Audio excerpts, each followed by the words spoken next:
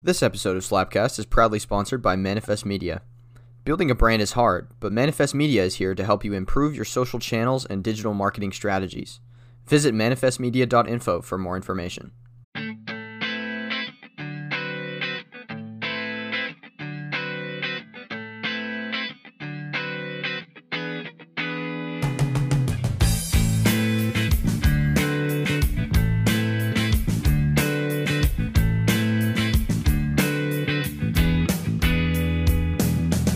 Hello everyone, and welcome back to Slapcast. This is episode 8 of our coverage of the 2021-22 season. I'm your host Gage as usual, and on this lovely night I am joined by a few gentlemen, one of which has just emerged, as he's told me before the show, from the homework dimension, and that would be Ethan. Hello Ethan. Hello, I've returned. How was your time in the alternate dimension? Every minute, I wanted to kill myself. Let's just say that. Yeah, I was in the grind set today too, dude. It was like full Monday back from the long weekend. Well, let's just say that I had to take a test, and let me present one of the questions I had to answer. The categorical imperative must be obeyed even to the sacrifice of all natural inclinations and socially acceptable standards. True or false? Class? Yeah, media ethics. Dude, that's definitely true.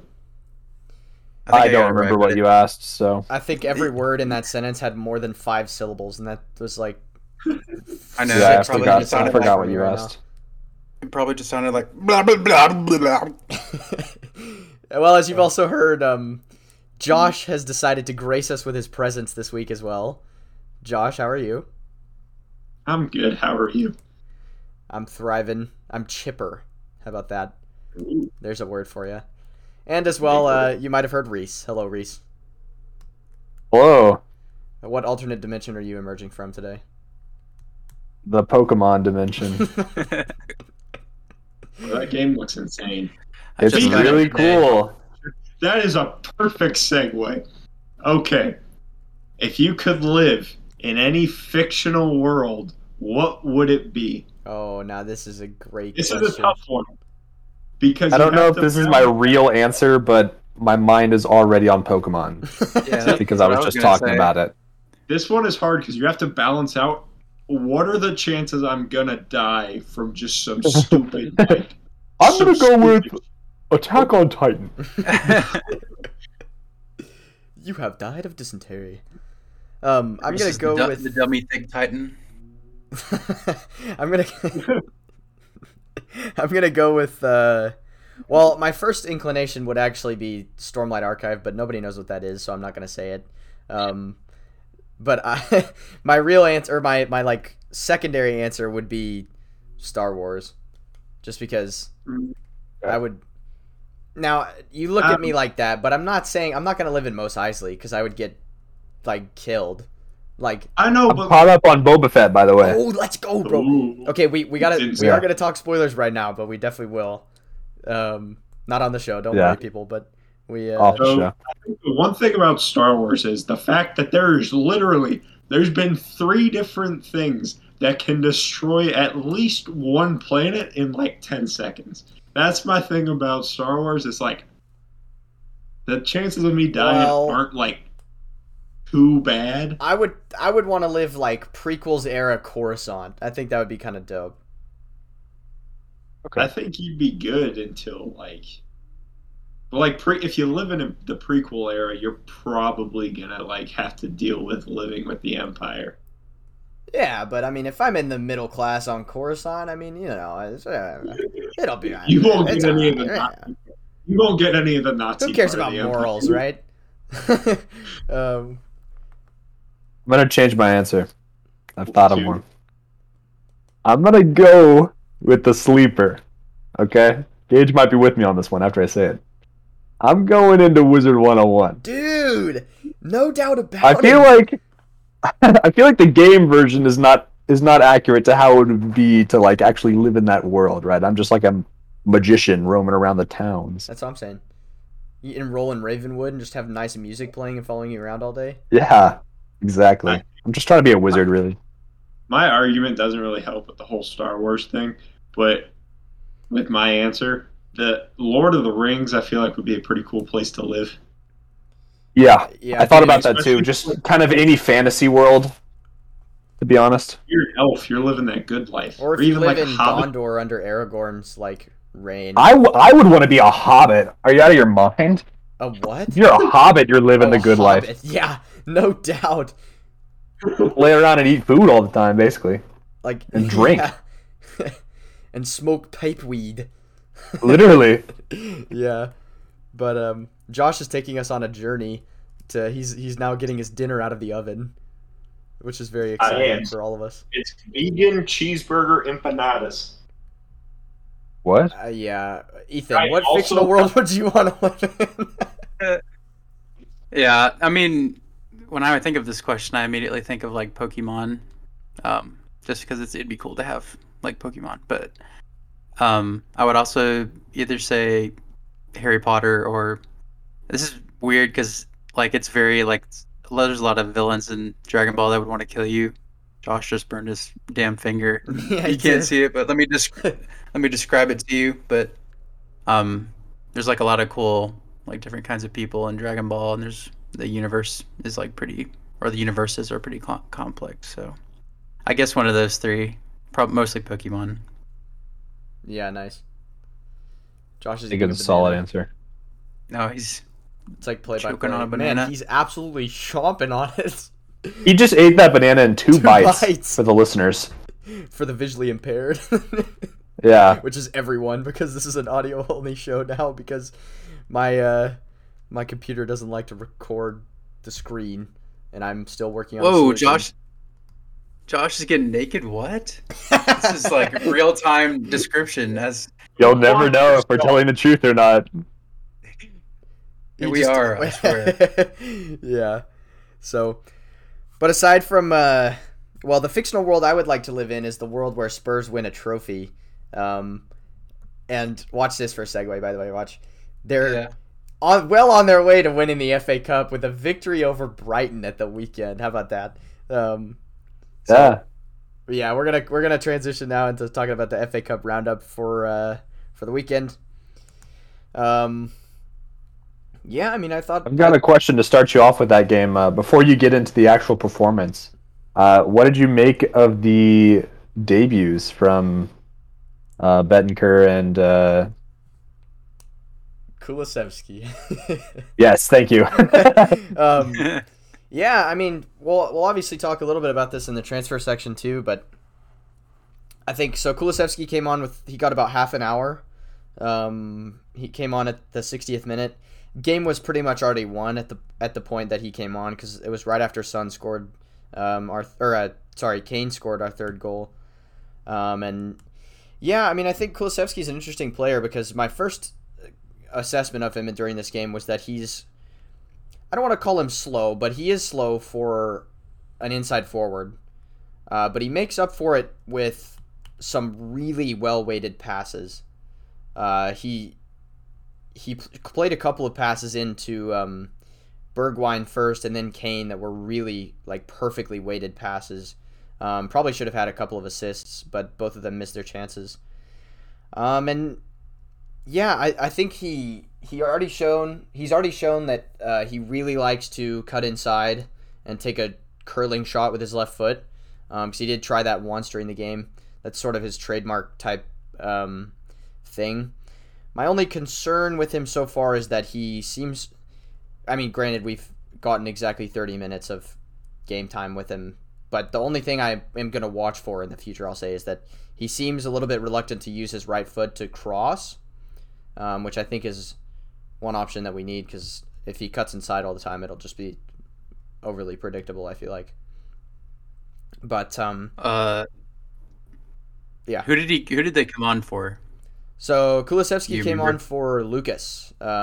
Lucas didn't have a great game, so I wasn't too upset to see him withdrawn.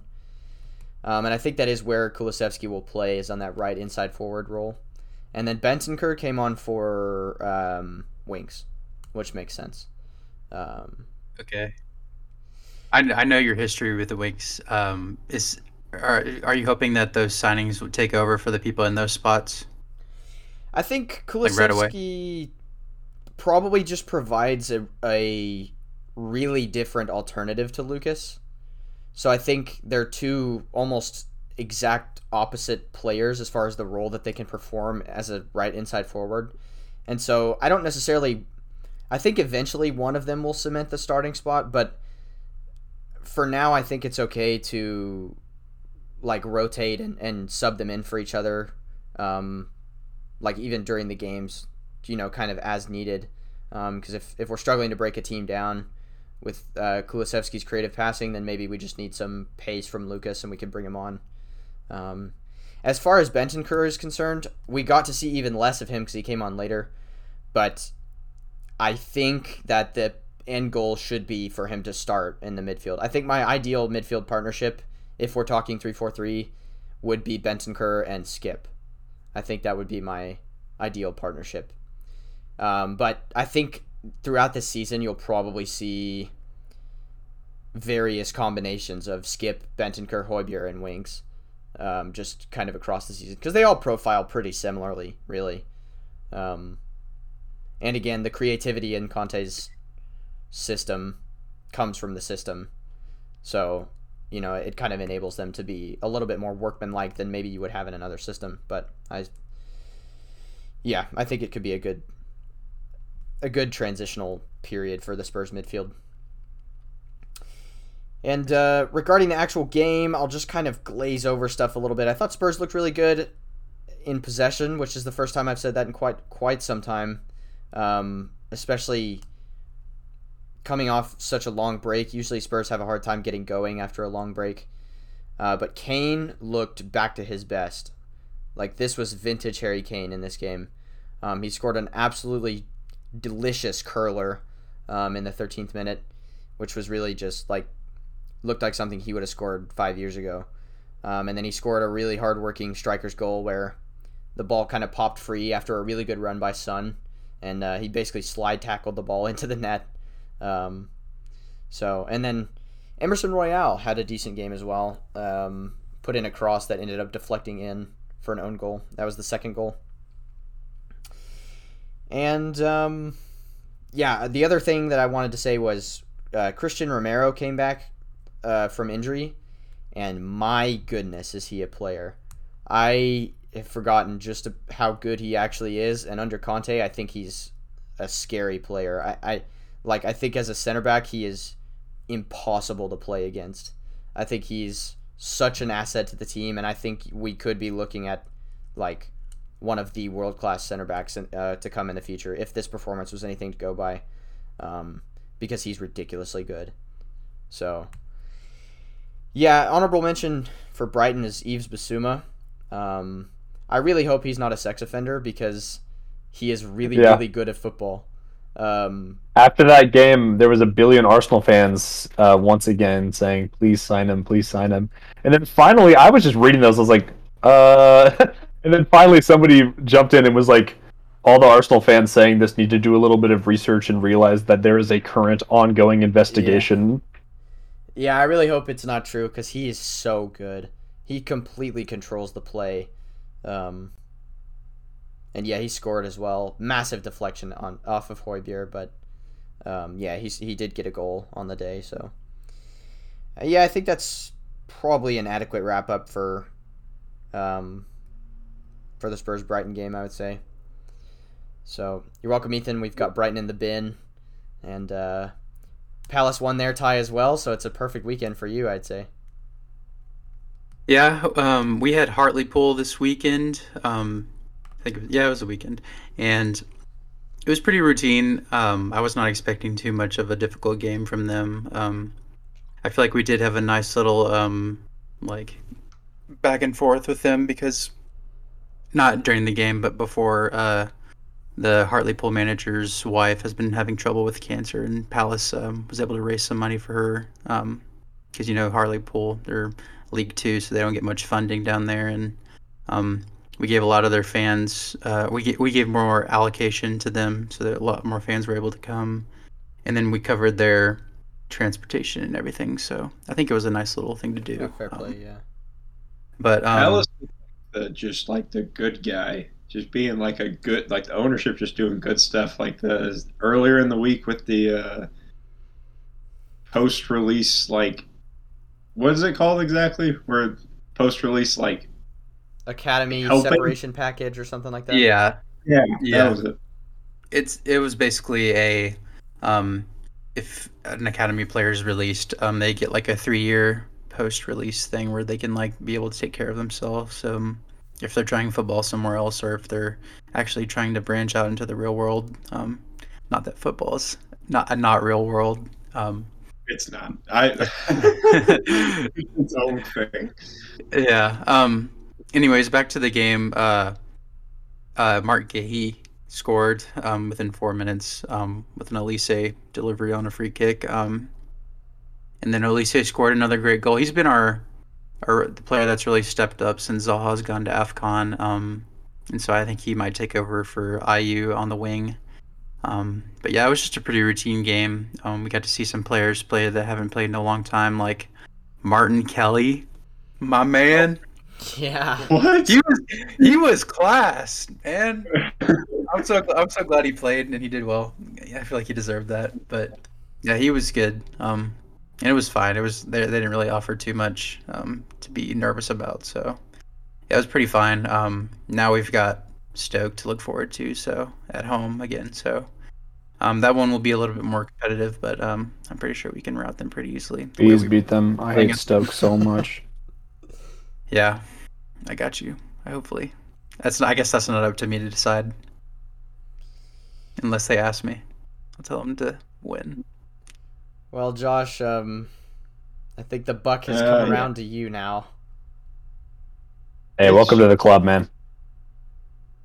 That's a different club. That's like an entirely different what we did.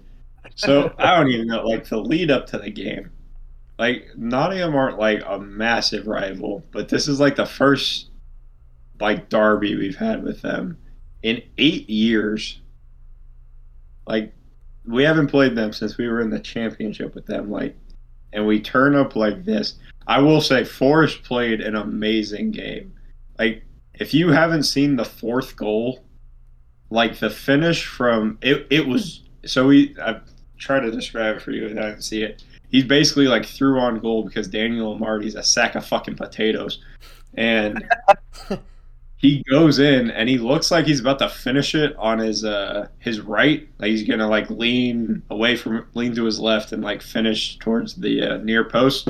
Then he like before he does that, he like toe pokes it. No, gets it like outside the boot with his right foot instead of like leaning away and bends it around Danny Ward. Like it definitely should have been saved, but the finish was it was a pretty good finish. Jed Spence, the scorer of that goal, by the way, he is a player. I think we could see him in the Prem pretty soon. Yeah, there's so many youngsters at Forest that like are insane. That I got to see them shit on us the entire 90 minutes. So like we just came out super flat. I don't know if it's because we've had players come back from AFCON and just European friendlies, but like Daniel Amarty is awful. Like there's a few times, like once a month, he'll put in like a really good shift, but then there's other times where he is just terrible. Like one of the worst defenders I've ever seen. And there was we were dominating like the first like 15 minutes of the second half. Like it was one of those, it was like it shouldn't have been 3-1. Like it all came from like stupid mistakes. But then like Iheanacho is like he's like probably like 12 yards out, has a clear shot at goal, but he just takes a touch and then passes it to the left to I don't even remember who it was. I think it was trying to get into Madison, who was making a later run into the box. And it's just like, why didn't we just like take that chance? Like, why do you not just shoot? And then like the defensive woes are awful, and it's just frustrating. And then it's like the first time I've like somewhat questioned Brendan Rodgers, because like there has to be something you can do so we don't give up 4 to fucking Nottingham Forest. Like that is terrible. Like I understand like injuries, and like we plan to have like Soyuncu healthy all year, which hasn't happened. Fofana to play at least one game and Johnny Evans to play more than 2 games this season. Like, it's frustrating, and it's just yeah. I wouldn't be surprised if he got sacked before the end of the year, depending on how we finish out the season. But it was probably the most frustrating game I've seen in a while. Nottingham have now beaten the last 2 FA Cup winners. Yeah. It's annoying. I guess they have, eh? Yeah, I was just going to say, like, I seem to remember, and this is going back quite a ways to what you were saying, but I seem to remember that Daniel Amartey, isn't he another one of these players that y'all signed to be a central midfielder that's ended up having to be converted to a center back? Like, because I seem to have recollection of him being a central midfielder. I think when you're he was in right. Copenhagen. I think. And I he was kind a of. defensive. I just looked to see when. I feel like I joined- remember him playing midfield for Leicester a couple times. Yeah, I didn't realize that he joined Leicester in 2016. Like, he's Yeah, he's been there been for here a 6 while. years almost. Which I was. He has a winner's medal. Did y'all sign him in January? Yeah. Oh wow. Yeah. Yeah, that's pretty crazy. Yeah. But I don't know. It's just it's frustrating. Like, we don't have a defense right now, and I don't really understand why we didn't start Casper either. Like, I understand we started Ward in the cup against Watford, and like he usually starts in the cups for us, but like I don't understand. Like, Ward made like a couple pretty bad mistakes too, and only one of them led to a goal, and like the other ones are very lucky that they didn't.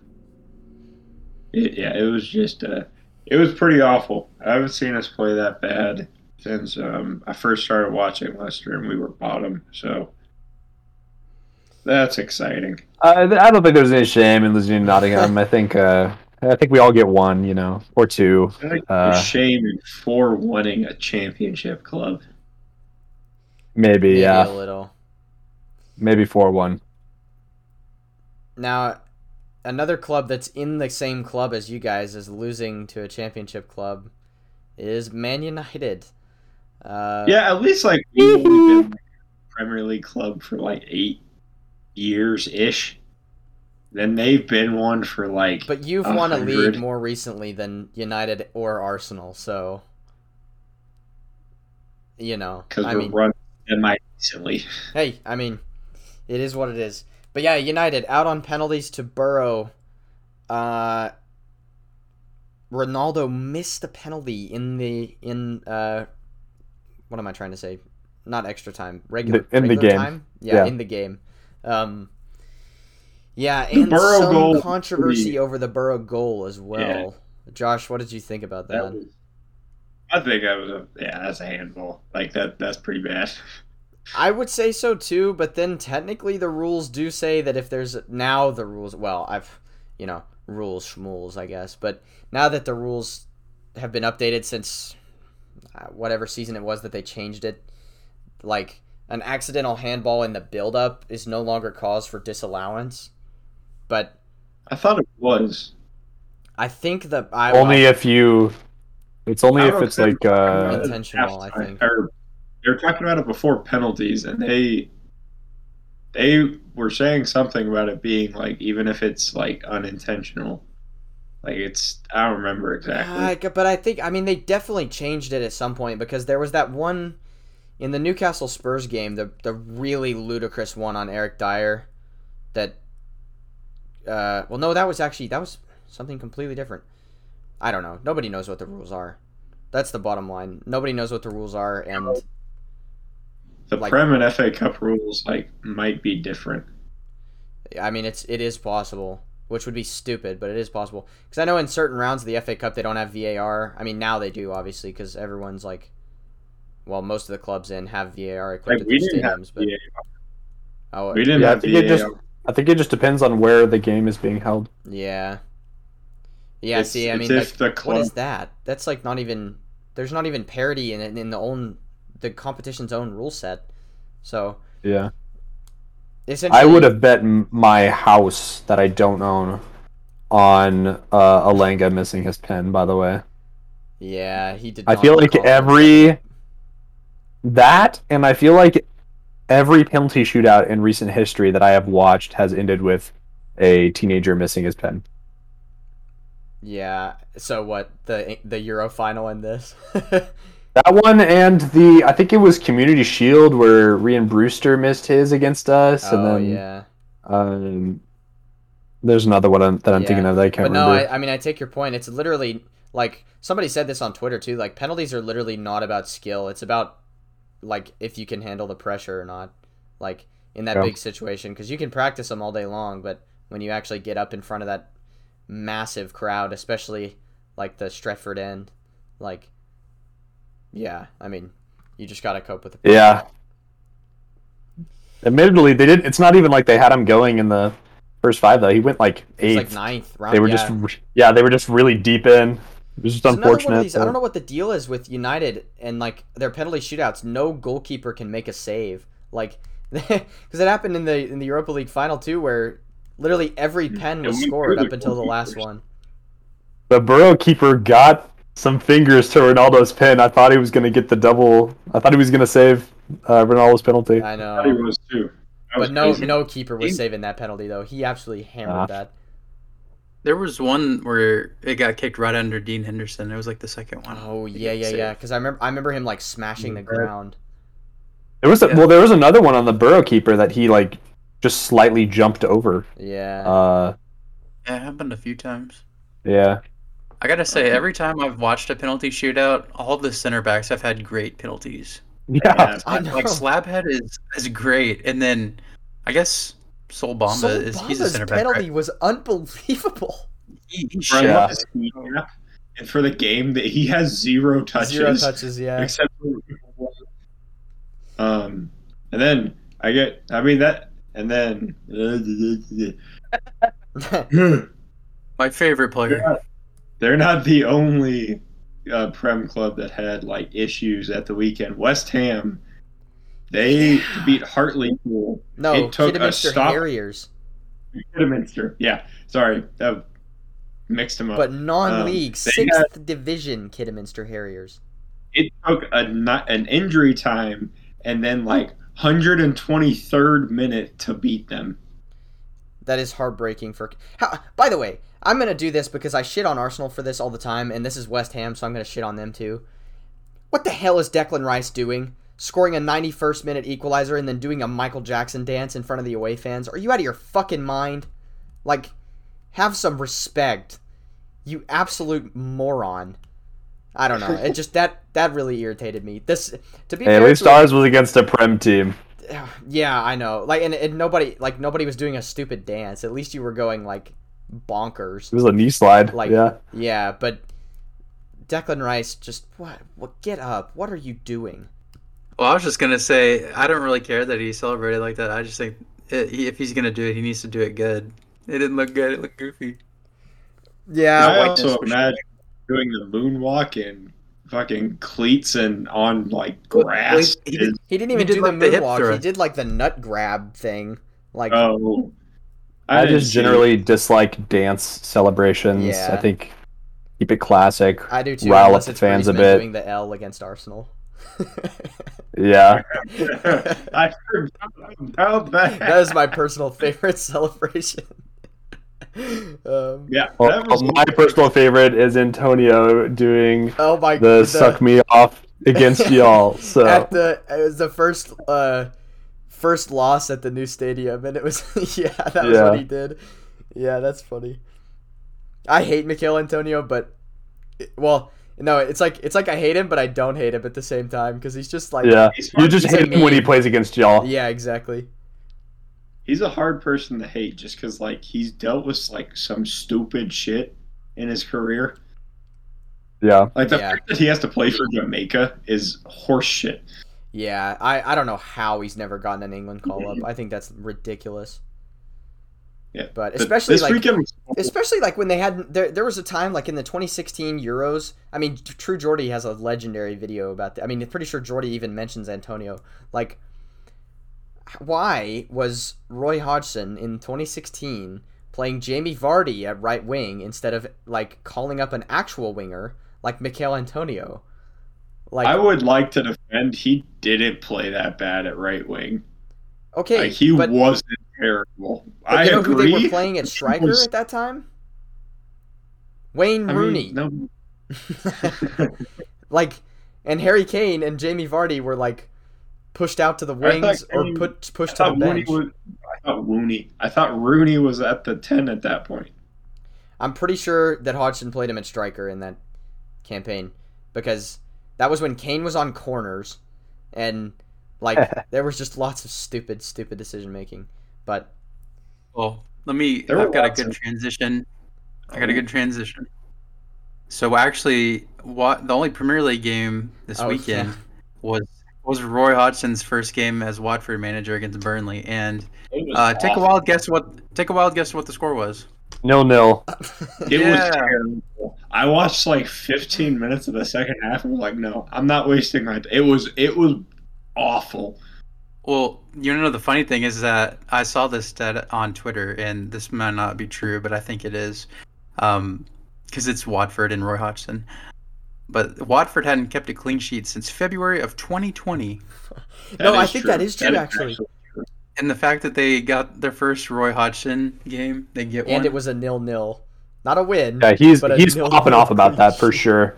I know. Roy was That's doing crazy. Roy was Yeah. doing the Michael Jackson dance on the Oh my sidelines when he got If to he 0-0. tried that, He was probably doing would've that all the Fortnite hell.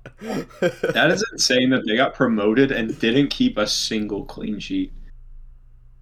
Well, no. In that is- Premier League clean sheet, dude. Premier League. Not. Oh, I thought it was like all competition. No. Yeah, I that'd be don't- kind of ridiculous. I don't think you could. I don't think you could get promoted and not keep a single clean sheet. I don't think that would be possible. But I bet I you mean, could. okay, mathematically you could, but I don't think it's ever happened. I would put an Surely. inane amount of money on that never happening. If it, Well, if anyway, it has, we'll the- figure it out at some point. But well, other than the game being 0-0, I could just let me give you a fair warning to the Watford fans. You're going to be expecting a lot of those 0-0s because you're not going to score any goals under Hodgson. it's honestly I'm better saying- than what they had, to be honest. I mean, Yeah. not They that can Ranieri's keep- a I mean, it bad might- manager, but it's just Watford. I mean, it might be the big Sam tactic when he was with us. You just keep getting a draw, and get Yeah. us safe. Start You know, experimenting. 38 draws would probably keep you up in today's Premier League. I'm just saying. So Yeah. it could be a viable This weekend was strategy. a very disappointing results. Like, just like there wasn't a lot in the FA Cup. Ooh. There is one. Are you gonna? Bournemouth lost to a League Two team. No. They're There's a- non-league, Or a non-league team, yeah. non-professional even. Yeah. Classic Boreham Wood with a 1-0 victory over Bournemouth. Bournemouth 86% possession, by the way.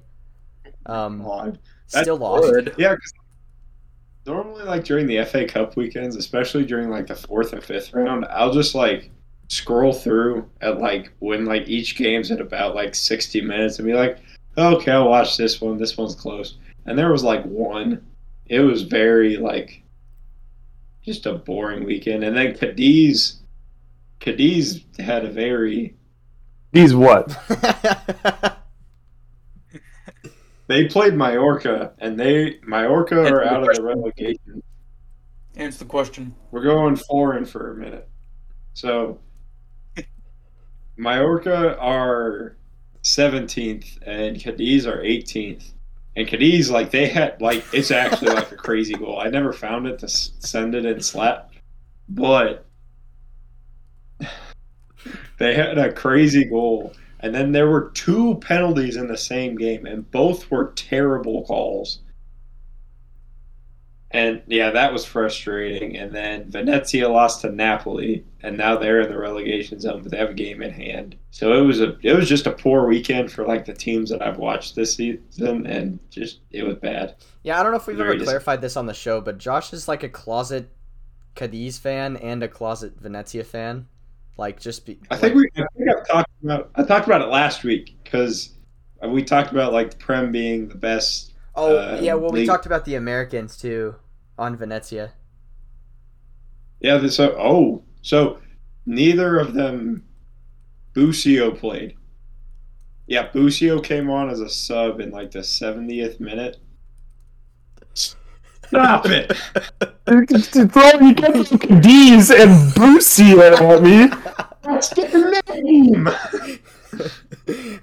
This is like the most. Anyway. Busio came on in like the 70th minute. He didn't look awful against Napoli. Venezia were basically playing just pretty far at the back.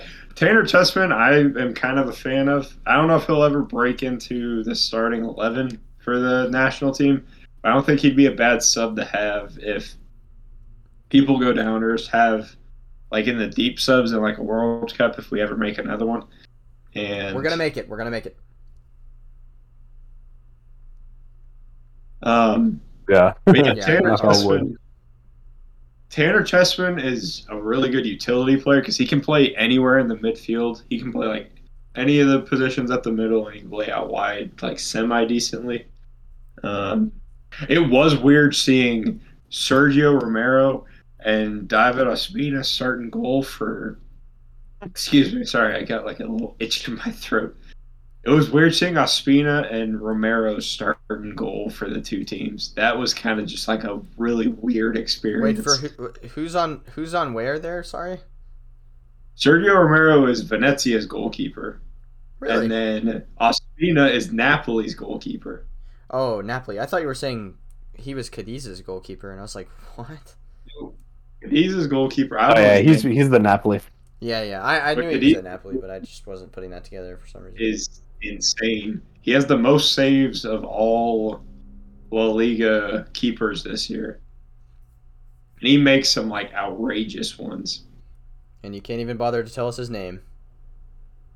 I'm sorry. I'm really bad about that, like knowing people's names I'm on the frantically teams I looking it watch. up. Ledesma. Yeah, Ledesma. Jeremy Ledesma. Yeah, so he has the most saves out of any La Liga goalkeeper. Like some of them were like outrageous. And one player, Takefusa Kubo for Mallorca. Oh, he's on loan. He's on loan from Madrid. Yeah. Real Madrid. I said that.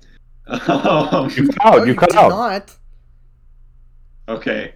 Well, I did. I cut out. Oh, I my apologize. Calm down. My bad. But he looked really good. Like as an inverted forward or even like staying out on the wing, he was pretty decent. It was kind of fun to watch. But yeah, that was my international football. So not a whole lot of Americans this weekend, but a whole lot of Americans the weekend before. You're going out of order. So So we're I'll gonna let it talk- slide. I forgot what the order. I apologize. The USA-Canada game, and then the US-El Salvador game, or Honduras? Honduras. Well, we played Honduras, both, yeah. but the second one was Honduras. So the Canada game, I think I'm the only one who watched it, so I'll give you the down and dirty real quick. So it was like What are you gonna give us? it was These. it was just frustrating. We were missing like that final third, and Canada are so fast on the break, which is why they're so good right now. It's like they're just so hard to defend against because you just get sucked in. It's like a normal counterattacking. Excuse me, style of play. So that was just frustrating. And then the El Salvador game, that's pretty much all it is about Canada. Like there wasn't like a whole lot of like tactical nuances. It was basically like every other US game the past year.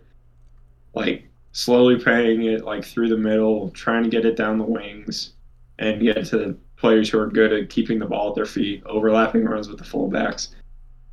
But those overlapping runs with the fullbacks like bit us in the ass because we didn't have Weston McKennie to like make those final runs into the box or cover when shit hit the fan and Canada were on the break. So that was frustrating. Then going into the El Salvador game, that venue choice was I still am not a fan of having it in like Minnesota in the middle of the winter because of the conditions. But El Salvador, they had their home game against Honduras, or whoever it was. I don't remember. I'm gonna be honest.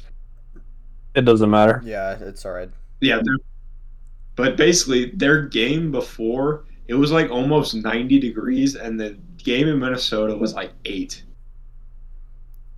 Yeah. Like they didn't come I out. saw after- like it was like I saw some stat about whenever El Salvador went to play Canada in Toronto, it was like it had been like 30 years since they played a game when it was below freezing outside or something. Some kind of insane Yeah, stat like that. Like they didn't come out till for after halftime until like the absolute last second. Yeah, I bet, dude. Like about to get like yellows for like I don't know how that works. I think it's like yellows for like the manager and some captain. I don't know how it works, but yeah, it was basically like last second, like get everybody like the fuck out and get them on the pitch. It was kind of crazy to watch. I mean, I bet the American boys were cold too. That's they were like the goalies were like everybody was wearing like neck gaiters. Yeah, Matt Turner was like ninja mode. yeah. Oh yeah, there were like 4 or 5 of them that had like the neck gaiters on. It looked miserable. Yeah. That's kind of the so we're in good shape for top 4. We're in second still. Yeah, we're in decent shape. I think we're tied with Mexico on points. We're ahead on goal difference and head to head, so we're chilling for now. But we're good on top 4 unless Jamaica make like a stupid run or Panama do. But I think Jamaica's mathematically out.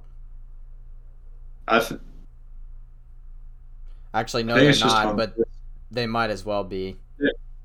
Yeah, unless they Don't make we have games against both of them, though? No, we have a game against Mexico and Panama. But this round in March And of Costa 3 Rica, games is but- this round of 3 in March is the last of the octagonal, and Gotcha.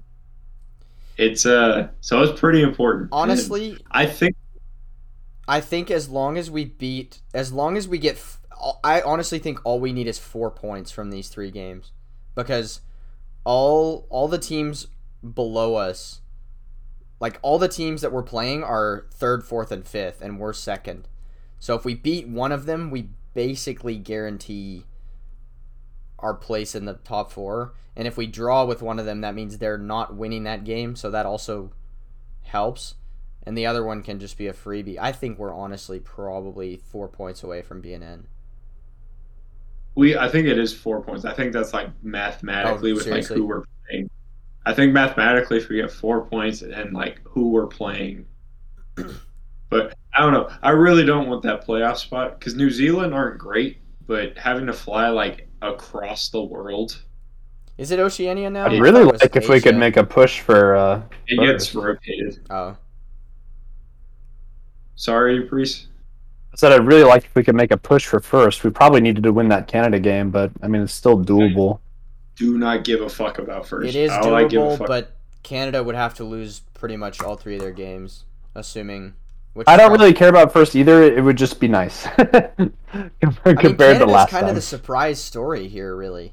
Like, I mean, I mean, we knew they were they have going to to be go good, through- but I didn't think we knew they were going to be this good. I mean, they had to go through like the first qualifying round, Yeah. which is like super impressive.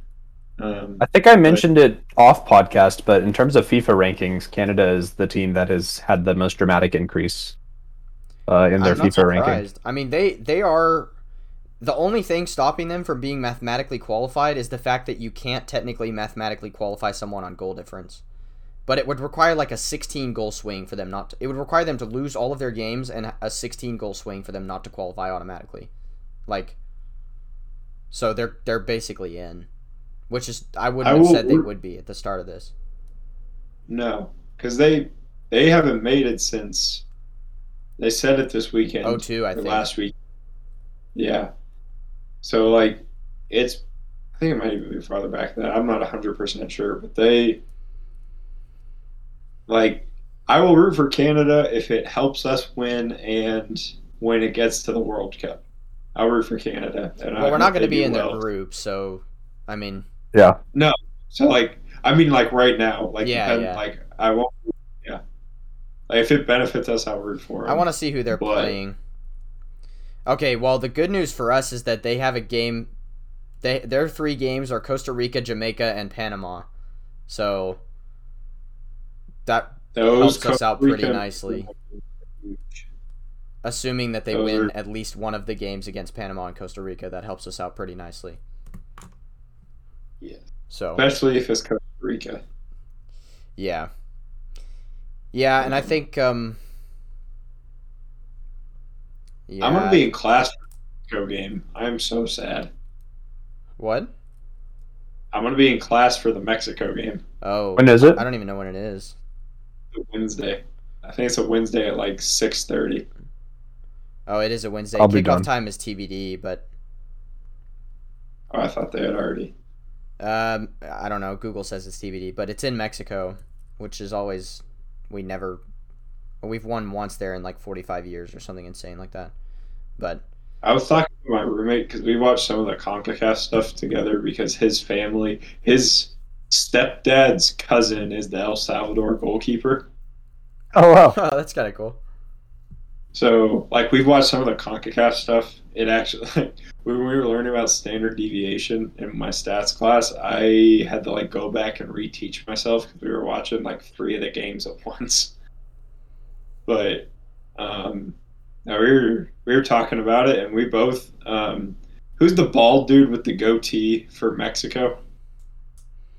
I have no idea. Right back. The right back who's just a jackass. I Now you're talking about. I I have don't know. no idea, dude. Honestly, Ethan knows who I'm talking I'll about. do a It's one quick of those look up and see if I can find who you're talking about. But I think you said wears- bald and goatee, and I was like, Yeah, like the dude who, like, I hate watching him play against the U.S., but literally any other team I love watching him play just because he's so aggressive and it just works. Hold on, let me look it up. Somebody else fill the dead space. I mean, basically, all I have to say is that the U.S. is at least, barring an insane run from Jamaica, which, let's be honest, will not happen. We're at least guaranteed a playoff spot, and as much as I malign the U.S., I would at least back us to beat New Zealand. I know they're actually not a bad team, but I would at least back us to beat New Zealand. Luis Rodriguez. I honestly don't even think I've heard of him. You definitely have. Look him up, and when you see the picture, it'll click. I actually think if we make it to the World Cup, I'm still gonna say Yeah. if until it actually happens. Whoever we get in the group, I think our tactics and the way that the U.S. tends to play will actually work better against better teams, if that makes sense. Like, it'll put us more at risk to concede, but I think we'll be able to score a lot more against teams that aren't blockaded in front of their 6-yard area. I Yeah. think it depends on who we have at striker. But I think Josh. But I like Pepe, but I don't know how well he fits the system. I also don't know if he's ready for that yet. I mean, he's good, obviously, don't get me wrong, but I don't know if he's ready to come up against one of these big teams that we will inevitably have in our group, should we make it. Pepe and Sargent also kind of function the same. Yeah. Yeah, they are very similar. I actually think I feel Sargent would maybe be better served as like a ball-winning midfielder. I think his like profile actually kind of fits a ball-winning midfielder. Look, I know, but his finishing is not actually that good, and the way his build is and the way he runs, I think honestly a box-to-box midfielder is not out of the question for. Well, now it's out of the question, but if he had been developed properly as a box-to-box midfielder, I honestly think he might have been a better player than he is at striker. I think I think he'd be really good in the hold-up role because he is like stronger than he looks. Okay, so you shit on me for saying he might be a good box-to-box midfielder, and then you come up through the. Oh, or do you mean hold up like striker or holding midfield? Oh, I mean a hold-up striker. Did I say Okay. holding midfield? No, you actually said hold up role, but I just my Sorry, wires because I think crossed. that's what we like desperately need right now is having a hold. A striker that can hold up play and allow the wingers to get like in the box. And ideally, who And, is like, not named That's UC actually Zardes. something. Yeah, I was about to say that's something Zardes does really well. I just don't like him. Yeah, I just don't think he's very good. I mean, I'm sure he's a I lovely think he's guy, good at but- holding the ball up. Yeah, That's about it. I don't think he could hit the side of a barn door with a beach ball, unfortunately. But there's your very token Texas expression for the day. But yeah, I think all things considered, the U.S. are pretty well positioned to qualify for the World Cup, and these round of matches in March are going to be a pretty good judge of where we're at, I think, because Mexico and Costa Rica are two pretty competent teams, I would say. So it's going to be interesting to take a look at how we do. Yeah, I think to round out international, congrats to Senegal for winning Yes. AFCON. Spurs legend believe that's Pape the- Matar Sarr winning his first trophy with the club, and it's AFCON. Nam plays Mendy in the squad. Oh yeah, He actually He started started. in the. yeah.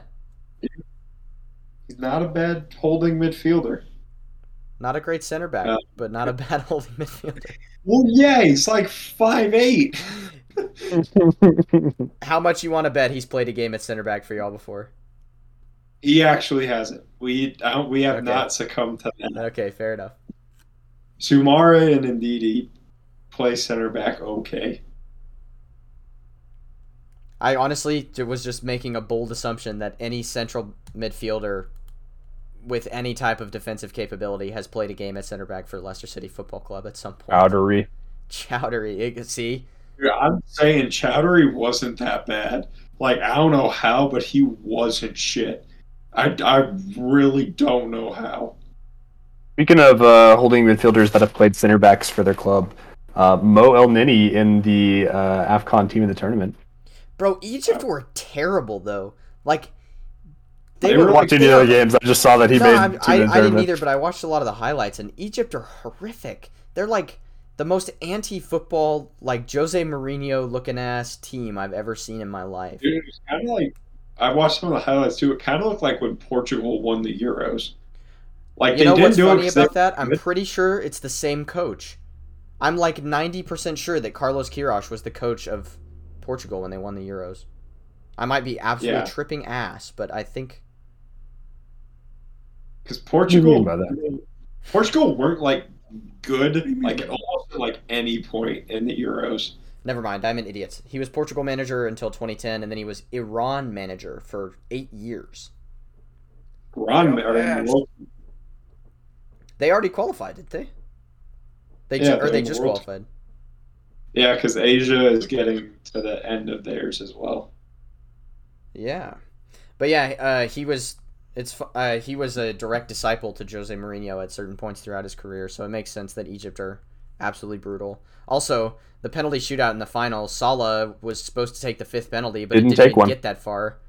Yeah. So I saw there was a big discourse on Twitter about how your best penalty takers should Shouldn't always be go first fifth. instead of fifth. yeah, that Spurs have always done that, and we've had a pretty okay record in shootouts actually.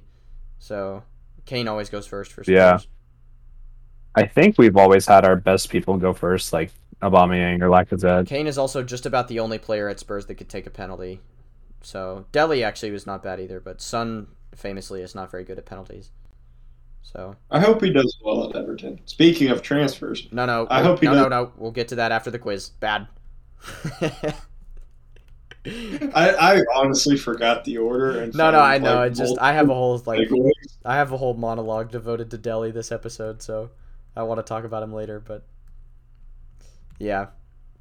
Well, speaking of the quiz, we're gonna take a quick break, and then we'll be right back with the quiz. I'm gonna actually tell you what the quiz is first, so that you can start thinking of answers, and then I'm going to take a bathroom break, and then we're gonna come back and do the actual quiz. So today's quiz is the top 10 assist getters in Premier League history all time. And I guarantee Oh God! I guarantee you know all the players on the list. And don't worry, there'll be hints and stuff, but this is why I'm telling you now so you can start writing people down. So, Bruh. we're going to go to This break is- and then we're going to return for the quiz. All right, we'll see you soon. And we're back, and it's time for the quiz. So, you know the rules, gentlemen. We're going to go around one by one. If you have a guess, say it. If you don't, you lose your turn. And if you're right, you get a point, and if you're wrong, you don't.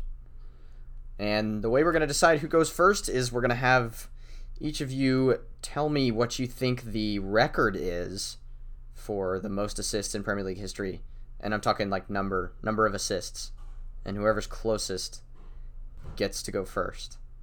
Just throw one out there. I went first last time. We're not playing. 120. Okay, Ethan's got 120. 121. You're not even trying. 119. Oh, wow. Reese, I'm not gonna do that. You, I'm gonna go with 112. yeah, Reese, you went the wrong way, bud. Sorry. Josh is gonna take that one. It's actually 162, by the way. Okay, The record. no bullshit. Like that's actually I was guessing around 160. Like in my You head. should have been a dick. You God. fuckers did it last week. Don't start with that bullshit. I mean, yeah. So let's begin. Josh is gonna get to go first because he's the closest. Then we'll go Ethan and then Reese, which works out nicely because that's actually clockwise from how I see it on my screen. So how beautiful. Josh, your time Lampard. begins now. Lampard. Yes. Lampard. Ethan. I'm pretty sure he might be the number one. Is it Giggs? It is Ryan Giggs, and he is number one. Yep. Those halftime presentations. Bergkamp. Yes. Wow. Good shout. I didn't think you would go for that first. That's a good one. Yeah. I didn't good even shout. think about that. David Silva. Another great shout. Yeah, he's on the list. Here's on my list. Gerrard. Gerrard is on the list. De Bruyne. De Bruyne is also on the list. You guys are crushing it right now. I've got 3 left on my list. We'll spray him, bud. Got 4 as Gary well. Neville. Are you out of your mind? Dude, what? He's not even. Yeah. I looked at like the top 100 just to see, and he's not even in the top 100. Like, he's nowhere close. Yeah. Ethan. Let's go Rooney. Rooney's on the list. Yes. You're He's on on my fire. list as well. Let's go. Number 3, by the way, Wayne Rooney. I figured he played so long. I'm going with Henri. He's not. He's the one that I said was like so just before we came back. I said there's one on the list that's like glaringly obvious, but he's not on the list. Ian Wright. It's not Ian Wright. It's not a bad shout. I'm not gonna fillet you for it, but it's really not a bad shout. How many have we gotten? Just You have By the way. 3 remaining. okay. One of them is pretty difficult. The other 2 I think you should be able to get. I have 3 guesses, and I'm not confident in any of them.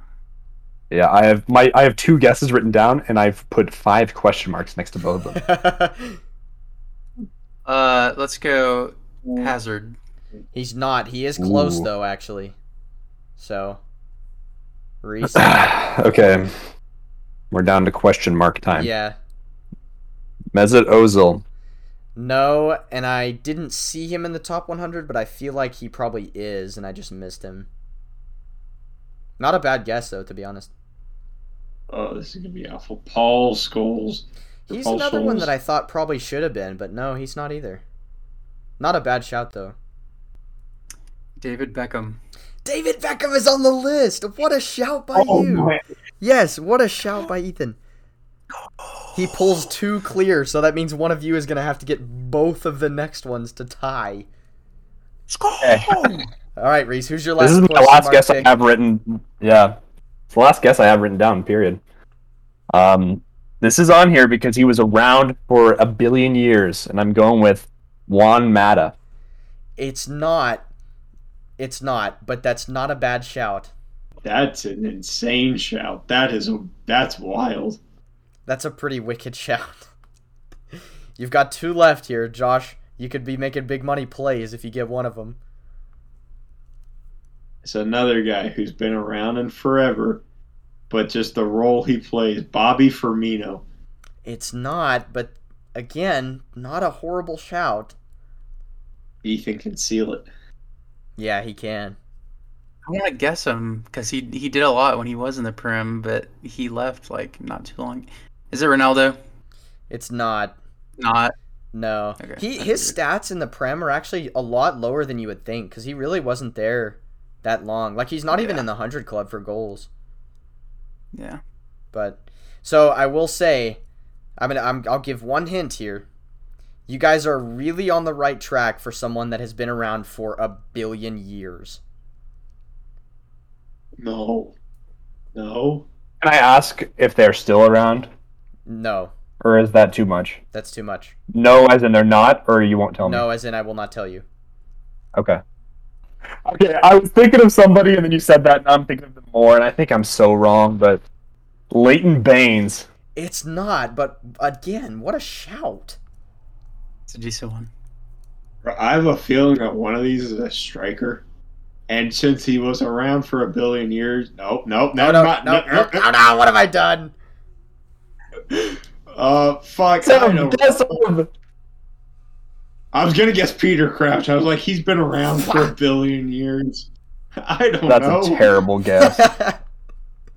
I'm running dry on guesses here. You're about to be running dry on time. I'm about to skip your ass. I said Peter Crouch. Just Okay. take my guess away. Ethan? You said longest player who's not playing anymore, so I'm gonna instantly look at Gareth Barry. It's not Gareth Barry, but I didn't necessarily play. He didn't say he's not playing anymore. Okay. I thought you did say he wasn't playing anymore No, because I you said- asked. No, I I said I asked and he wouldn't said tell no, and then I said no as in no, or no as in you won't tell me, and he said no, I Oh. won't tell you. Oh, I didn't even think about that. Let's see. I will try to give some more hints. But one of them is really hard to give a hint without giving. Actually, both of them, it's really hard to give a hint. Okay, here's this. These are good hints. Both of these players are central midfielders who are still playing. One of them is in the Premier League, and one of them is not currently. One of them I didn't even know he was still playing until I did this quiz, but he is. I think this is wrong. James Milner. It is James Milner! I have to write that down. It is James Milner, dude. He's the one that on the list that I never thought I would see, but it is, yeah. He has been around for 1 million years. I know. Oh, Those came with I needed Leeds, that. Newcastle, Aston Villa, Man City, and Liverpool, by the way. I honestly don't know. Well, I'm going to skip you because you're out of time. Ethan, to That's seal fair. the deal. Man, I don't know. Skip me. Okay. So, by the way, this guy is second all time in assists. What I'm now going to do is I'm going to, delay and Discord kind of violations provided for. I'm going to give the hint that will probably give it away, and then you're all going to just have to shout and scream. And if we need to, we'll go to a VAR review. The hint that I have for you is that he played for 2 clubs in the Premier League, Arsenal and Chelsea. I might have to go to VAR for that. what did y'all say? Fabregas. Actually, I it think doesn't was matter me, because but- they both said it, so that means Ethan wins because Reese is the only one who could Yeah. have tied it. But I'm going to give both of you half a point on that because you said it at like the exact same time. I was already thinking of a Chelsea player, and then you mentioned Chelsea, so I was still thinking them, even though I knew it was wrong, and I couldn't get it out of my head.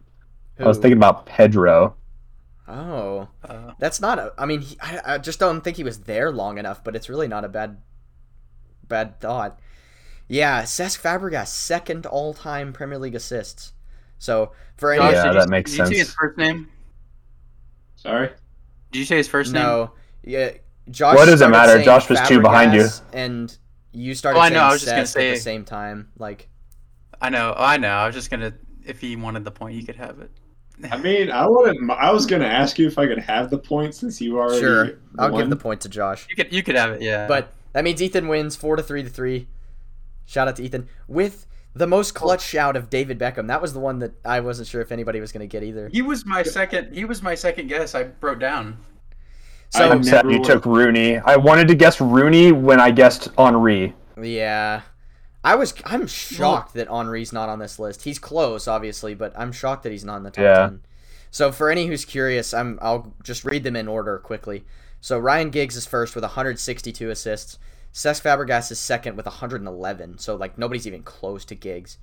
And then just going down from there, we've got Rooney third, Lampard fourth, Bergkamp fifth, David Silva sixth, Gerrard seventh, Milner eighth, and then tied at ninth are David Beckham and Kevin De Bruyne.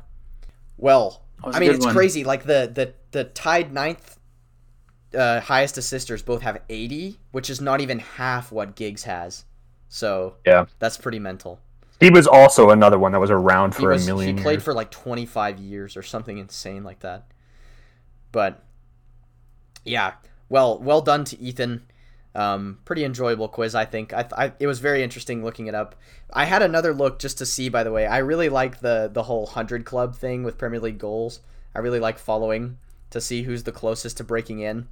This is just your trivia for the day. This has nothing to do with anything, but the three closest players to breaking into the 100 club right now that are still playing in the Prem, the closest is actually Ronaldo with 92 goals. The second closest, hilariously, is Christian Benteke with 86 goals.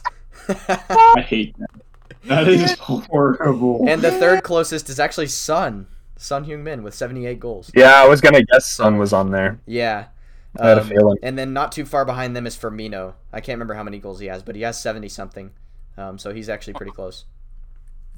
So, yeah, I mean, pretty enjoyable quiz. Giggs is unbelievable player.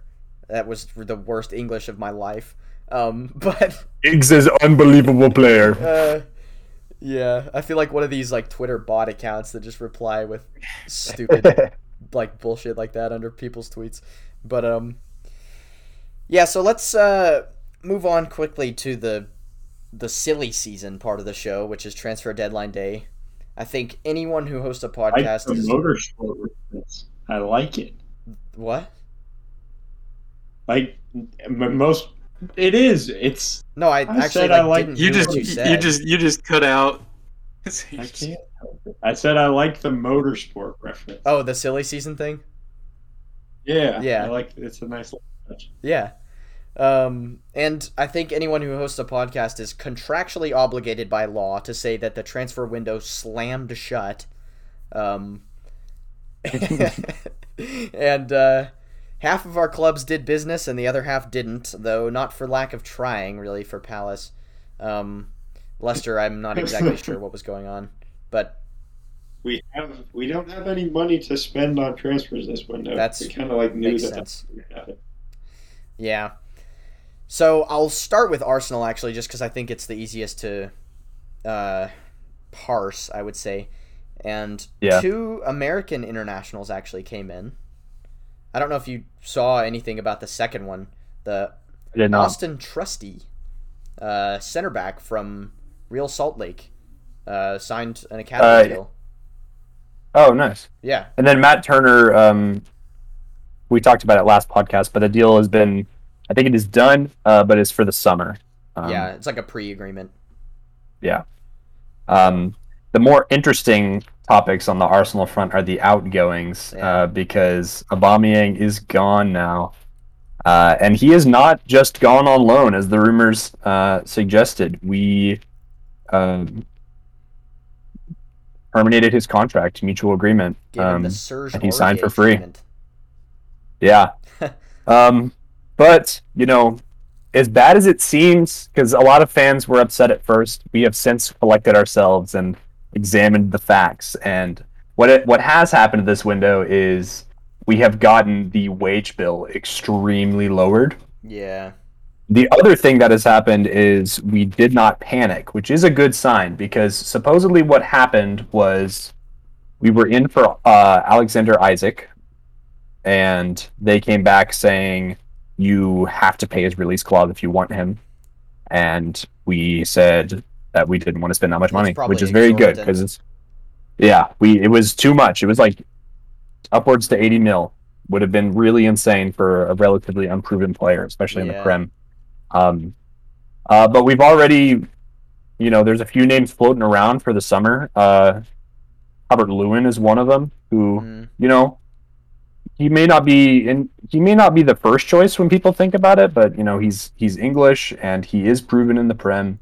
Football's so I think first it can be femboy. decent. Yeah. Yeah. He's been good when he has a good midfield around him. Yeah. And when he's not injured, which is also kind of the thing. The rumor right now is that we are going to have 180 million euros, dollars, something to work with in the summer, which is a stupid amount of money. But I think, to do this rebuild at one point or another, we were going to have to get funding at least for one season so that Arteta can make some big signings, which is exciting, I think. Yeah, I mean, I honestly kind of agree with you about the whole panic thing. I mean, I think we talked ad nauseum last show about how Arsenal do need a striker to resolve their structural issues up front, but I honestly don't think this is a bad transfer window, all things considered, because it is January. A lot of clubs aren't going to be willing to sign or to let go of their strikers at the moment, and you have a plan that can work well enough to the end of the season to at least make sure you end up in Europe, if not the top 4. So, Speaking of like horrible windows, I know y'all didn't have one, but like Barca's was horrible. I think that's a little bit harsh. Barcelona? Yes. I actually just saw. I think it was like their further debuts, but all their signings were their best rated players. Did you see the thing where Dembele made the whole bench move over to sit next to Aubameyang? Yeah, I thought that was funny. Well, like the Aubameyang transfer makes absolutely no sense. Like someone who has had it made sense in the context of Dembele was leaving and then he didn't leave. So I don't. I think, and then the Traore, like although it's also for free. I mean, yeah, but like what? Like, but they don't have a recognized striker aside from him. Like, he is their only recognized striker right now. Yeah, but Depay plays like a center forward or on the wing, so like somewhat. Yeah, I know, but still, I mean, like. I think it's stupid. Like, especially like a player who has had disciplinary issues, and you're trying to like change. Xavi's trying to change the culture of Barca, like less of this like superstar, I'm better than everybody else mentality. I don't think they're trying to change that. I'll be honest. I don't know, because he came out with his like 10 commandments of like stuff that's like you will get like fined for. I mean, yeah, sure, he came out with his 10 commandments, and then the first manager appointed under this new era was one of their superstars. So it doesn't. But it's not like he did like, even though it was Qatar, he went and like managed somewhere else for more than like a year, and then get a job in England, like what we've seen with a few other like Gerrard and Lampard. Okay, Gerrard was Rangers manager for 3 years. I'm more talking about like Lampard was at Derby for like a year. Yeah, I mean Lampard's a different one, but yeah. But the Traore signing doesn't make like any sense to me at all. Like I agreed until I realized it's a loan. I mean, even with a loan, like that's still like It is a loan with option to buy. Okay. Your club is like $1.5 billion in debt. Why are you bringing in a winger who has had 3 goal contributions in the last year? Like, what sense does that make? And then, like the Aubameyang signing, like I don't know how much he's on a week, but like that, it just doesn't like. I understand they don't have a recognized striker, but like, why would you bring someone who has had like disciplinary issues in the middle of the season? Like, it just, I don't know. I kind of lost like all sympathy for Barca's situation. That's like the 8th time you said that, though. Like, it's also for free, and it's increased. Like, who are they? There's not really anybody available in December especially strikers, to be like a starting striker that Barca needs. They're also completely economically cheap. insulated. Like, Yeah. they might be $1.5 billion bankrupt in debt, but literally, unless the region of Catalonia collapses, they will never fold.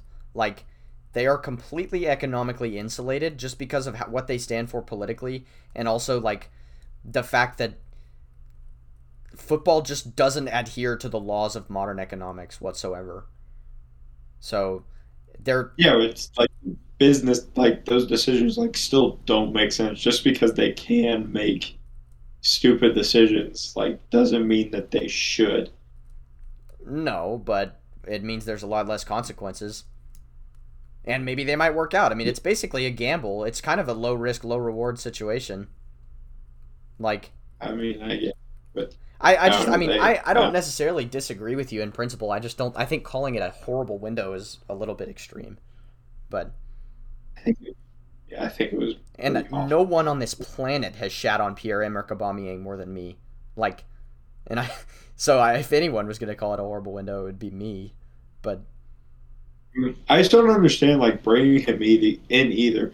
Like he has done like he has been bad like the last year. Like he hasn't done like a whole lot like as an actual striker to be like, oh yeah, he's been decent. Like his finishing has been pretty awful for the majority of the last year. maybe. I mean, but I mean, you could always say, I think this past year, I mean, he didn't have a full season this season, but like last season was his first season in like 6 that he didn't get 20 plus goals. I'd be willing to bet that if he plays the rest of the games this season, or at least most of them, that he scores 10 goals by the end of the season at Barca. I would be willing to bet that. I don't think he will. I mean, maybe not. I don't know. But yeah, I think players like that don't ever stop scoring. Like, look at Vardy, dude. I'm not saying that they're not even remotely the same, but like, as far as play style, they actually kind of are. Like, personality-wise, they're not extremely similar, obviously, but I mean, Vardy's like, everyone thought Vardy wouldn't be scoring, and he's like second in the league, and he's played like 2 games. So I just think players like that don't ever stop scoring. Yeah, I guess we can go to Tottenham now. From supposed bad transfer to pretty good business in January. Yeah, January 31st, 2022 is the day that Spurs went nuclear in the transfer market. Like, literally everything imploded and I feel like that's the Tottenham classic is deadline day, whether it be in January or in August. It really is, but this is probably the busiest I've ever seen Spurs in one day. Like, pretty insane. And now Spurs Twitter was like absolutely having a wank fest about this transfer window, and not in a good way, I should clarify. Like, Spurs Twitter is just in utter like meltdown mode over this transfer window, and I don't really understand what's happening. Spurs Twitter, like, they're upset about the signings? Yeah, because we didn't get a right wing back, basically, is the reason they're upset. And they're upset because we missed out on Adama Traore and Luis Diaz, but neither of them are what we need. So I don't understand. I think Conte is quoted to saying that Kulusevski could play right wing back. I think he did said say that, and I think I would kill myself. However, in a pinch, maybe let's play our 2 actual right wing backs in that position before we reach that extreme, I would say. Now, Lucas is another question, but anyway, yeah. So we already talked about Dejan Kulusevski and Rodrigo Bentancur, whose names together combined for about 47,000 syllables. But I won't talk too much about them because I already talked about how they profiled in the Brighton game. However, listen to this list of outgoings, by the way. Jack Clark, Tanguy Ndombele, Brian Hill, Giovanni Lo Celso, and Dele Alli. The first 4 on loan, Dele on a permanent. 3/4 of our 2019 transfer window, which was the biggest window in club history, are now gone, which is mental. Like, Jack Clark's on loan for development purposes, okay, fine. Ndombele has been an absolute saga since he first got to Spurs, with fitness and attitude problems and not fitting into the team and going through 5 managers, all attempting to trust him and then throwing him out. Like, just what an absolute saga it was. And now, on loan to Lyon with a 65 million option to buy, and you are smoking crack cocaine if you think they're going to pay that in the summer. I think that was just thrown in to save face for Daniel Levy. They're not going to pay that. He will be back at Spurs at least temporarily for the start of next season, and they'll try to shift him on for a cut price, I think. And knowing Spurs, they'll probably fail to do so, and he'll just rot in the reserves like Danny Rose. And then Giovanni Lo Celso, who, like, everything just hit the fan with him, like, in a matter of 2 days. It was really weird because, like, he came on in the Leicester game. He was the first substitute that came on and played. No one said anything about him. He had an okay, like, 20-minute cameo. Like, nobody said anything negative about him. And then, like, 2 days later, it starts coming out that, like, no one in the club likes him, and he has no friends, and he's weird. Like all this stuff comes out about him personally, that everyone hates him at the club. And, like, apparently he just has a terrible attitude at training and all this stuff, and Conte wants him out, and it literally all came out of nowhere, and it just blew up. And so, after all that came out, you know who said they wanted him? Unai Emery. So, he is now joining up with the former Spurs contingent that now contains Etienne Capoue, Serge Aurier, and Juan Foyth at Villarreal. Isn't Coquelin there as well? Coquelin is there too, yeah. And Flamini was there for a while too, but I think he retired. Yeah. So yeah, what a weird thing for Lo Celso. He does have an option to buy. It's a lot cheaper, and I think that one actually you probably will see get taken up. I think he'll probably just end up going to Villarreal on a permanent. And then Dele. Man, like, I don't think I've ever been as sad about a player leaving in my entire life as I was about Dele. And that doesn't even make sense. Like, because he's done exactly nothing in the last 3 seasons, but it's just like, I feel like a piece of my childhood died or something, man. Like, every time I see anything about Dele on Twitter or watch, like, these compilation videos that he put out on his social media, just makes me want to cry, man. Like, I don't know what's going on, but it's like, because he symbolized everything that was great about the Pochettino era. Like, this kid that came out of nowhere and, like, scored 20 goals in his first full season in the Premier League, and he was just an absolute shithouse, and he was a joy to watch, and, like, and then, like, after Poch left, he just never was the same player again, and it's like he was the soul of the club, and, like, when he was struggling, the club was struggling, and, like, he never regained form, and now, I mean, the club is, like, back on the right path, but it's, like, fully a new era now. Like, the Poch era is gone, I think, with Dele. Like, Dele was kind of the last one that represented everything that Poch was, and I think now, obviously, we've still got Kane, and the contingent that is left from the Poch era right now is Kane, Son, Lloris, Dyer, and Davis. But those are all, like, players that are stalwarts of the club in general. So I feel like the true Pochettino players are all officially gone. Which does make me a little bit sad. And I think Everton is probably the worst place on earth for Dele Alli, but I would have much rather seen him go to Crystal Palace, but yeah, I don't know. I don't think he's going to do too well at Everton. I don't think he fits into their system, and I don't think Lampard's going to know how to use him, which is ironic because Lampard's probably the closest comparison to what Dele Alli was as a player, but yeah, I don't know. I think it's really sad. So, yeah, speaking of Palace, though, Ethan, really just a lot of missed or stolen opportunities, should we say. Yeah. Man, where do I begin? I was talking so much about him in the last podcast because I thought it was really going to happen, but I mean, it was reported to be done. Yeah, and Van de Beek ended up joining Everton. He got stolen from us, and now I just hope they get relegated. I want them to have the worst season. That's just I hate when, because literally we can never have a player in mind without having another Premier League club interested, because it's usually West Ham or Everton, and the thing about it, the deal was that United wanted his full wages paid, and we were only able to offer 85%, and Everton, being the money bastards that they are, were able to pay the whole thing. So, yeah, it's so weird because we're doing a lot better than them, and their midfield is always weird. It's always like a roulette. So I just thought that was a weird destination for them. But in terms of players that we did end up signing, we didn't have any outgoings. I don't think we signed Mateta on a permanent. He had been on loan these past 2 seasons. We had an obligation to buy after if he played a certain amount, but he just started playing again, and the obligation to buy was like 15 million, but we lowered it to 8, which was I think is a pretty good business because Roy just never played him, but he looks pretty good under Vieira now.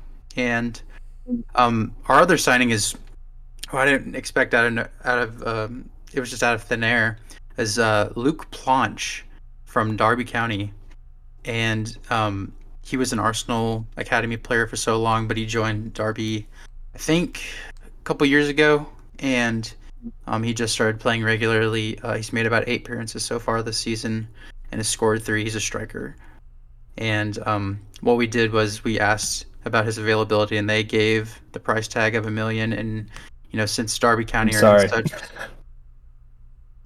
Did y'all hear that? No. No. Okay, No. good. I just sneezed really loud, and I was trying to mute myself, and I didn't reach it in time. But with Derby County being in such financial trouble, we didn't try to haggle with them. We just said, okay, we'll pay the $1 million, and we ended up sending him back out on loan at Derby. That way he could finish the season, maybe keep up the good numbers. So I'm looking forward to that one. He seems like a good player. I've seen a few of his goals, the 3 that he did score. So I will say, I mean, a lot of our business was done in the summer, so I'm not like angry that we didn't sign more players, but it would have just been nice to have maybe 1 or 2 because we had a few good rumors at one point. So that just means I'm looking forward to the summer, really. Yeah, I think I'm not 100% sure what Leicester's state of affairs is, but I know Arsenal, Spurs, and Palace are all lined up to have relatively active summers. There hasn't been like a whole lot of news about it just because we are kind of in like that trans. We're in just like a weird state of our club where like we're the past 2 seasons have been like complete failures based on like where we were at like certain points in the season for so long. That like we were like trying to establish ourselves in that. Now we're just trying to make sure we stay like top half. I think it might be kind of after we like won the title and we finished like 11th and then 8th and then like 7th, and then we challenged for the for top 4 for 2 seasons. I think that's kind of where we're going to like end up in like 2 years, hopefully challenging for those top 4 spots again. But I don't know. We spent a lot of money on future players with Daka and Sumare last summer, so I don't know. We'll see what we're gonna do, and I'm not sure exactly. We did just build like completely revamp our entire training facility, and our youth development has been really good. So I don't know. We'll see as we get closer to the summer what we're gonna do.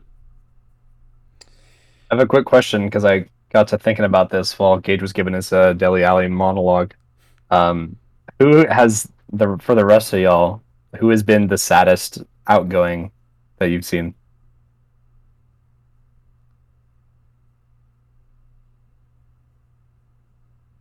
Mara, I mean, go ahead. Well, I actually didn't know who I was going to say, so you should probably go first. Mine would probably be between Mahrez and Wes Morgan retiring. Really? Oh yeah. No Conte?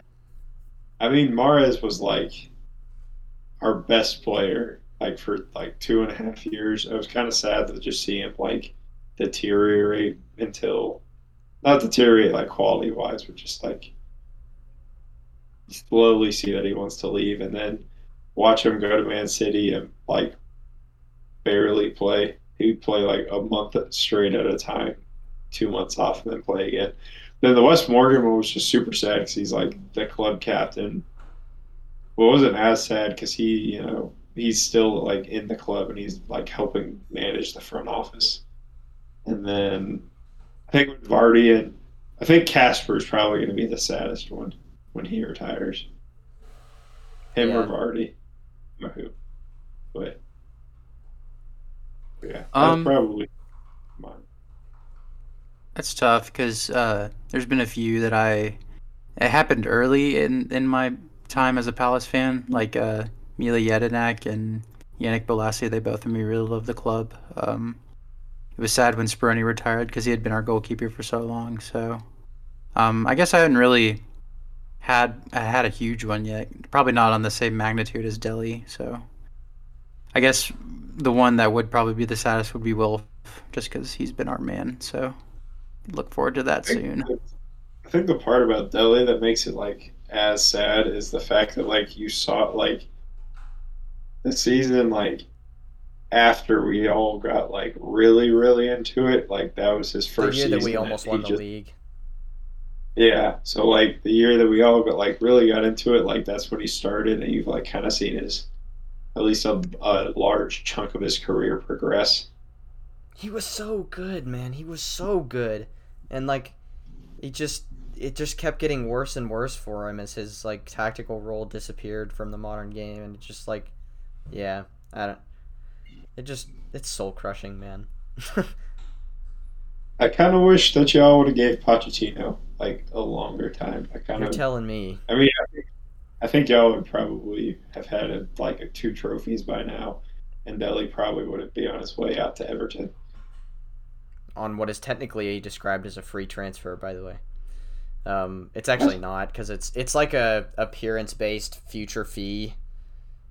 Basically, it's a loan, but Everton couldn't loan in another player from a Premier League team because they have Van de Beek and El Ghazi. So That was awful. it's basically structured Terrible. as a loan to buy, but like with weird clauses.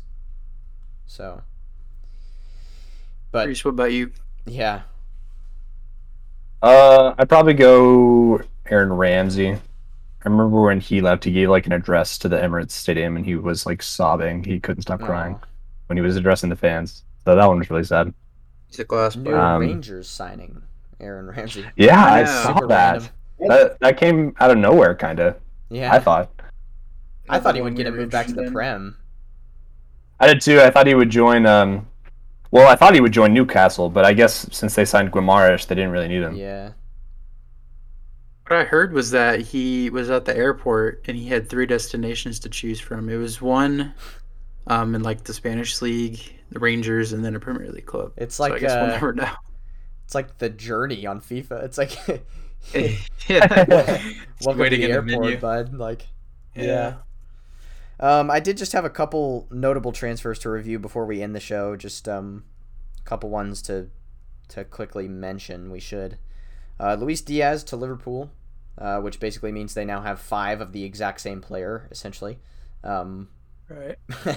I read something though. I know they didn't really need him, but I read this could completely be fake. I want to preface, but supposedly they actually like made like contact, like they were interested before y'all, Yeah, and they didn't like the price. And then basically y'all put in a ton of work to get the price down, and then they reappeared and just matched y'all's price. that's exactly what happened. And because like it had been well reported that he wanted to go play Champions League football and Premier League football, and so like when that happened, it's like all the Spurs fans were mad, but I mean he literally got exactly what he wanted. So like It was a group project that Liverpool just put their name on. literally. But yeah, and then we already talked about Adama Traore and Donny van de Beek, and we brushed on Bruno Guimaraes and also Dan Burn to Newcastle, which That's is not Also, a bad Matt sign. not a bad Matt signing. Target. And Matt Target, yeah, I forgot about that. I think I don't remember if I said this or not, but DeAndre Yedlin finally, like, somehow is finally leaving Europe. Like, I I think you can't said believe that it. on the last show, yeah. That's insane to me. That is finally somehow no one in Europe. I don't know how it took this long. One of the few Do you players think who this has played for January both- is Sorry, you go ahead. I was just gonna say one of the few players that's played for both Newcastle and Sunderland. Right Oh. up there with Oh yeah. what's that left back? I can't even remember. There's a left back that did for Callum both. too. Wilson has too. What? He didn't play for Sunderland. He played for Callum Bournemouth, Wilson? bud. Oh, I'm thinking Jermaine Defoe. Wow. Yeah. Yeah, He's you are actually thinking back Jermaine at Defoe. Sunderland too. I just googled Callum Um, Defoe. The For best Jermaine player. Willem Dafoe. Yeah. Defoe, that is a fucking brain blast. What the heck? I mean, So he do does y'all have think that this really, window was good enough for Newcastle to stay up? Yes. I do. You do? Yeah, probably. I hope not. I hope not too, but I think it is.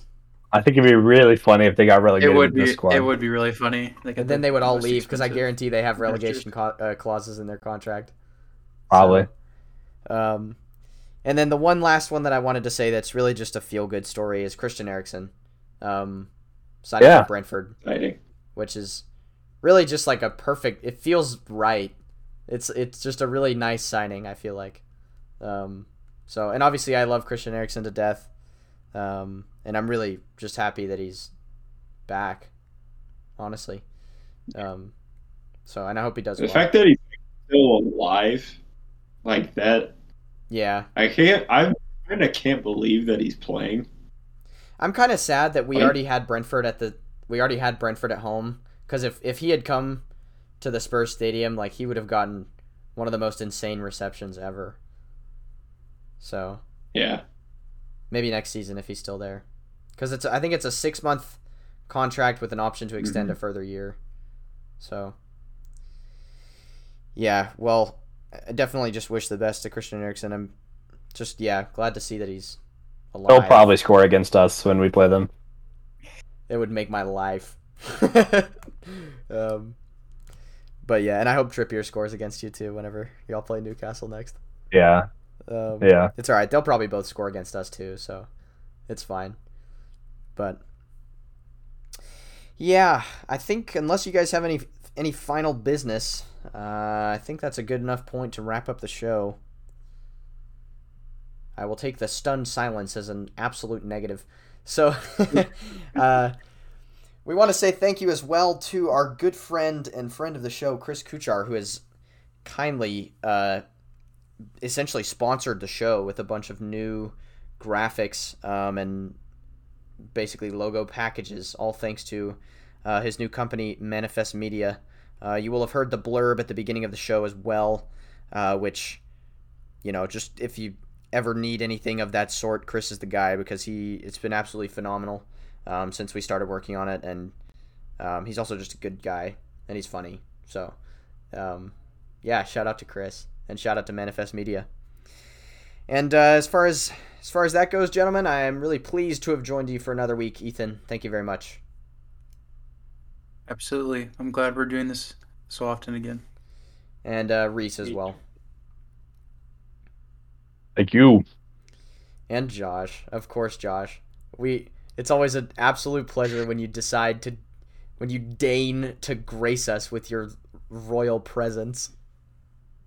They decide, most of it's my decision. It's mostly am I going to get to sleep 6 hours or 4 hours this night? I'm just giving you a hard time, bud. I'm being serious though. It is always a lot better when you're actually here. So we're very pleased to have you here. Appreciate it. And the listeners, of course, we want to say thank you to you as well. Those of you who've made it this far, we absolutely appreciate it. And we love you all. Stay safe and stay healthy. We'll see you soon. It's a goodbye from us.